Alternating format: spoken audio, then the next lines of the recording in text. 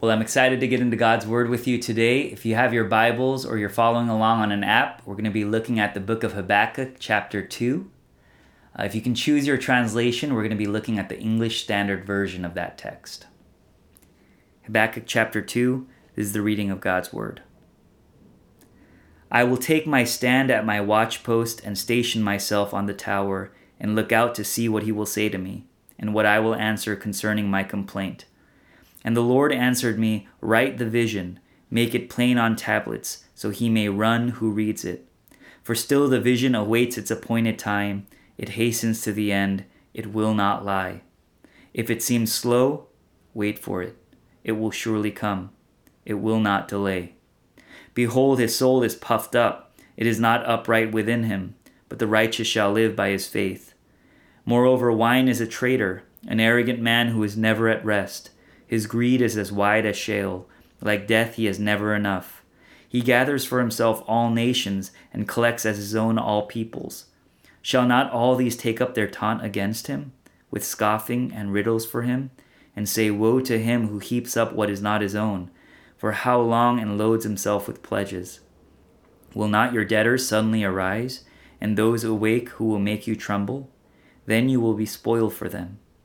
Because you have plundered many nations, all the remnant of the peoples shall plunder you, for the blood of man and violence to the earth, to cities and all who dwell in them.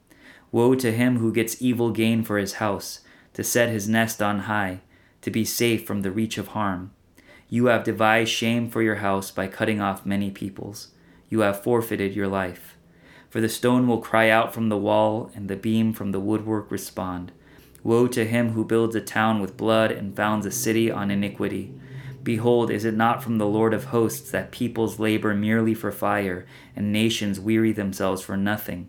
For the earth will be filled with the knowledge of the glory of the Lord as the waters cover the sea. Woe to him who makes his neighbors drink.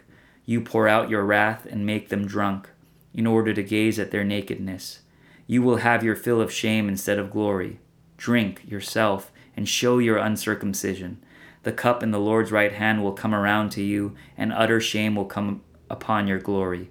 The violence done to Lebanon will overwhelm you, as will the destruction of the beasts that terrified them, for the blood of man and violence to the earth, to cities and all who dwell in them. What profit is an idol when its maker has shaped it? A metal image, a teacher of lies. For its maker trusts its own creation when he makes speechless idols. Woe to him who says to a wooden thing, awake, to a silent stone, arise. Can this teach? Behold, it is overlaid with gold and silver, and there is no breath at all in it. But the Lord is in his holy temple. Let all the earth keep silence before him. Amen.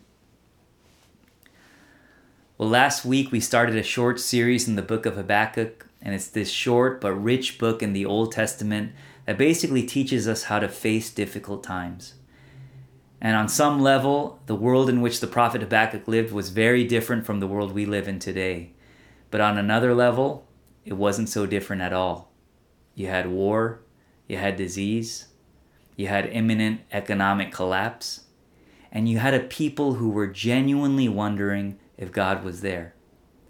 And last week we looked at Habakkuk chapter 1, where the prophet essentially directs his frustrations directly at God regarding all the things that are happening in his nation. And God responds and he says, I'm sorry to say this, but it's going to get worse before it gets better. And if you've been watching the news right now, that's pretty much what all of us are hearing, that it's going to get worse before it gets better. But to Habakkuk's dismay, God doesn't leave it at that. Not only does he say it's going to get worse before it gets better, but he says the very instrument I'm going to use to accomplish my purposes are none other than those wicked, corrupt, evil Babylonians. And Habakkuk isn't having it.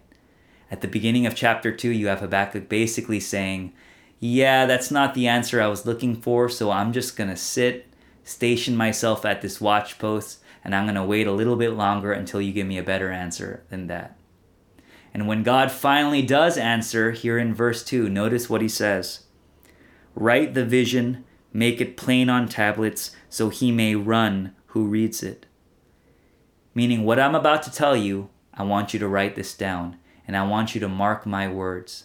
Because you may be waiting for a while before you see what I'm going to do, but don't think for a minute that I'm just going to sweep evil and wickedness under the rug. The Babylonians are absolutely going to have their day of reckoning. And yes, I know that I often use things that are really bad to produce things that are really good. But evil never has the final word with me.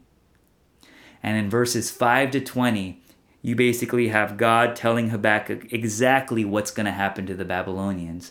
In verse 8, he says, because they've plundered many nations, the remnant of the people shall plunder them. In verse 15, he says, because they've exposed and shamed people, the cup in the Lord's right hand is going to come around and shame them. In verse 17, he says, the violence they've committed to other people will be done to them. And God is saying, you can write that down and you can take that to the bank because it's going to happen. I'm going to execute my justice. But for now, wait. Just wait. Notice what he says. For still the vision awaits its appointed time. It hastens to the end. It will not lie. If it seems slow, wait for it. It will surely come. It will not delay. And waiting is a theme that we see all throughout Scripture. Over and over and over again, we see this peculiar phrase, wait on the Lord. And the interesting thing is, we see this phrase not when times are good. We typically see this phrase when times are bleak and hopeless. In one of the most gut-wrenching books of the Bible, the book of Lamentations, which is pretty much pure misery from beginning to end, you have this moment in chapter 3 when the prophet Jeremiah, who's known as the weeping prophet, who's probably weeping when he writes these very words, says this. He says, the Lord is good to those who wait for him, to the soul who seeks him. It is good that one should wait quietly for the salvation of the Lord. In other words, there's something about waiting on the Lord in our times of greatest pain and uncertainty that is the mark of true faith. Now, here's why that's so hard. We live in maybe the most impatient generation ever. We live in the Amazon Now generation. We live in a generation marked by instant communication, instant information, and instant gratification. It's not enough to have something, we need to have it now. And I'm sorry to say this to you Gen Zers who are tuning in, but according to all the most recent studies, your attention spans are now officially lower than that of a goldfish. 8.25 seconds to be exact. And I can confirm this with qualitative data. All week long, as I've been quarantined with my kids, if I think about the one word I've said the most, it's this word, wait. Wait your turn. Wait for mommy and daddy. Wait until we're finished eating. Wait. So as a society, we're getting worse and worse at waiting, and yet time and time again, God tells his people to wait. Well, what does waiting on the Lord produce in us? And I think we get two insights from this text. The first is this: waiting exposes our pride. It exposes our pride. Notice what God says to Habakkuk right after he tells him to wait. Right here in verse 4, he says, behold, his soul is puffed up. It is not upright within him, but the righteous shall live by his faith. In other words, there are two kinds of people in the world. There are those who are puffed up with pride, who desire to control God, who believe God exists to give them what they want when they want it. And there are those who live by faith, who wait on the Lord even when God seems silent. And I think all of us know what waiting feels like. Whether it's waiting for a job, waiting to get married, waiting to have kids, we know that waiting takes faith.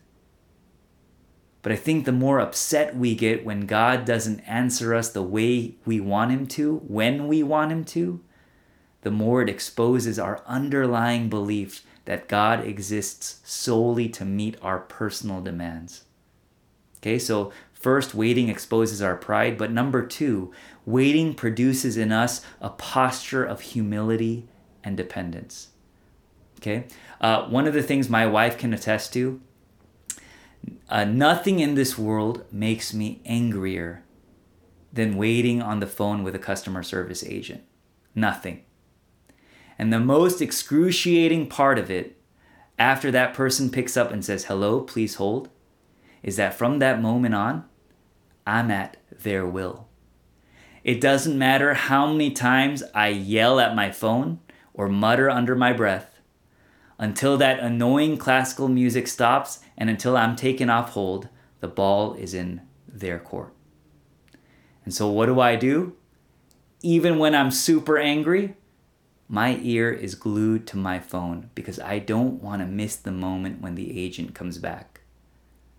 And it's the same thing with God, that when we wait on the Lord, we're reminded that we're not in charge, that we're at God's will, that the ball is in God's court, and that produces in us a posture of dependence. Now, as difficult as waiting on the Lord can be, as followers of Jesus, we can be absolutely certain and absolutely confident that ultimately God will deliver on his promises. And here's why. If you notice, this entire chapter is God telling Habakkuk what's going to happen to these wicked people, that they're going to be put to shame, that there's going to be violence and bloodshed, that they're going to have to drink the cup of God's wrath. And if you didn't notice it already, by they, God means everyone, all of us. Notice the way this text ends in verse 20. But the Lord is in his holy temple. Let all the earth keep silence before him. Meaning no one, not even Habakkuk, not you, not me, can plead a case for righteousness in the presence of a holy God when the Lord sits in his holy temple. So God says, yeah, I'm going to deal with everyone, and I'm going to deal with all the evil in the world. But as followers of Jesus, we know how he did that. And the way he chose to do that is what is so profound.